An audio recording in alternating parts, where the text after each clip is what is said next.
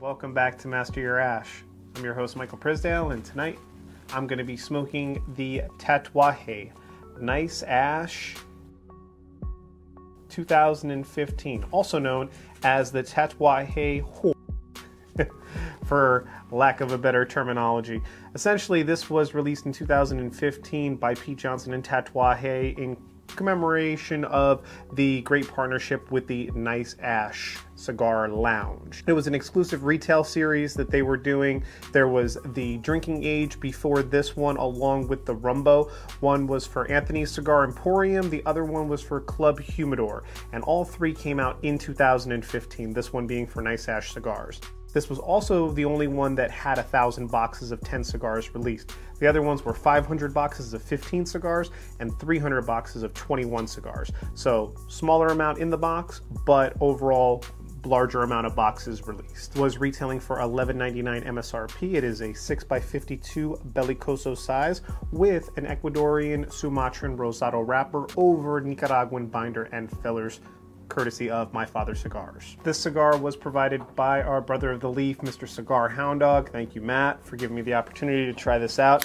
Looking forward to it. It's an exclusive series from Tatuaje that was a limited release that I had never seen up until you brought it up in conversation, so I am truly honored, and I'm so grateful. Off the cold draw, there's a little bit of mint along with a touch of hay, also some nice bready toasty notes. And depending upon how the Super Bowl ends, Matt, just want to let you know that I just lit this up as your team was scoring a touchdown in the Super Bowl and bringing the game to 3 points in the third quarter, I believe. So good luck to your Chiefs, man.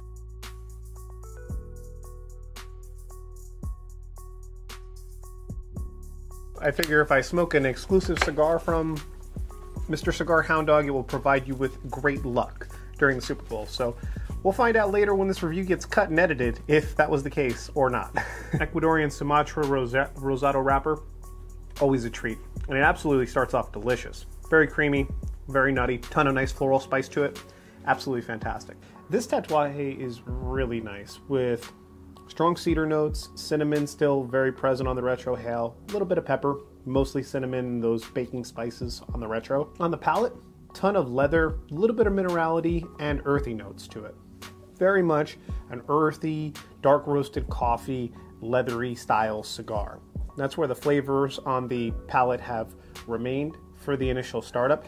Smoking on down our Tatuaje W, and so far it has been a W. The first third is ending and we're beginning the second third with this nice upfront note of milk chocolate. Absolutely delicious. As well as the cinnamon notes and all of those baking spices kind of moving towards the back end now. So we can still taste them, both present on the retro and the palate.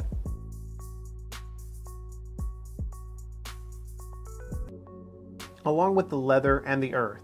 It's very well balanced, and now that there's the upfront note of chocolate with the roasted coffee, it's turning into more of just an overall enjoyable cigar. Smoking on down our Tatuaje W, just took off the band, and this Bellicoso has been treating me very, very well. I have to say that the cinnamon baking spices have all maintained the course through and through. They are at the forefront once again.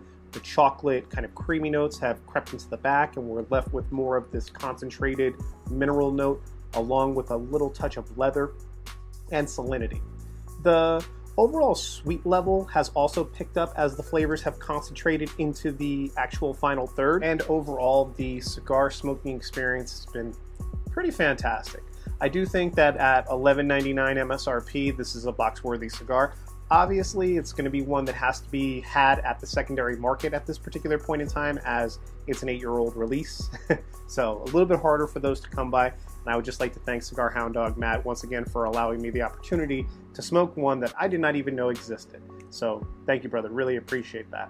As far as pairings that I would recommend with this cigar, I think that you do really well. Your apple brandies of the world, your layered apple jacks and other apple jacks of the world would be really good. Cognacs, obviously, because they provide that wonderful grape varietal. Even like a pisco sour as far as cocktails would be fantastic. And for those like the vintage cigar out there that like their cranberry juice, I think that this is the perfect cigar for a little bit of cranberry juice. You get a little bit of bitter, a little bit of sweet, a little bittersweet. And I think that like fruit juices, especially dark fruit juices, you're really interesting to put some of those together. I also think in the whiskey sector, you know, if you get some bourbon where you get a little bit extra sweetness, not a whole bunch of mineral notes to kind of combat some of the minerality that's found in this stick, this would be a bourbon drinker cigar, and you could do yourself well with some bourbon. I know that Pete Johnson's a big fan of his red wines, and I can see like the less minerally red wines and the more jammy red wines being great pairings with this as well, especially some of those red blends out there. So this has been my review of the Tatuaje W, the Tatuaje Whore, as some of those would call it, from 2015. Thank you all so much for liking, commenting, subscribing, continuing to support Master Your Ash in all of its outlets variously. Speaking of outlets, we are available on Rumble at Master Your Ash, so please go ahead and like, subscribe on there as well so that we can continue to grow that particular channel. I really appreciate, you know, just as a backup in case anything ever happens to YouTube, you all checking out the Rumble page and following on Rumble as well. So thank you all again. I look forward to catching you for another Tatuaje cigar review.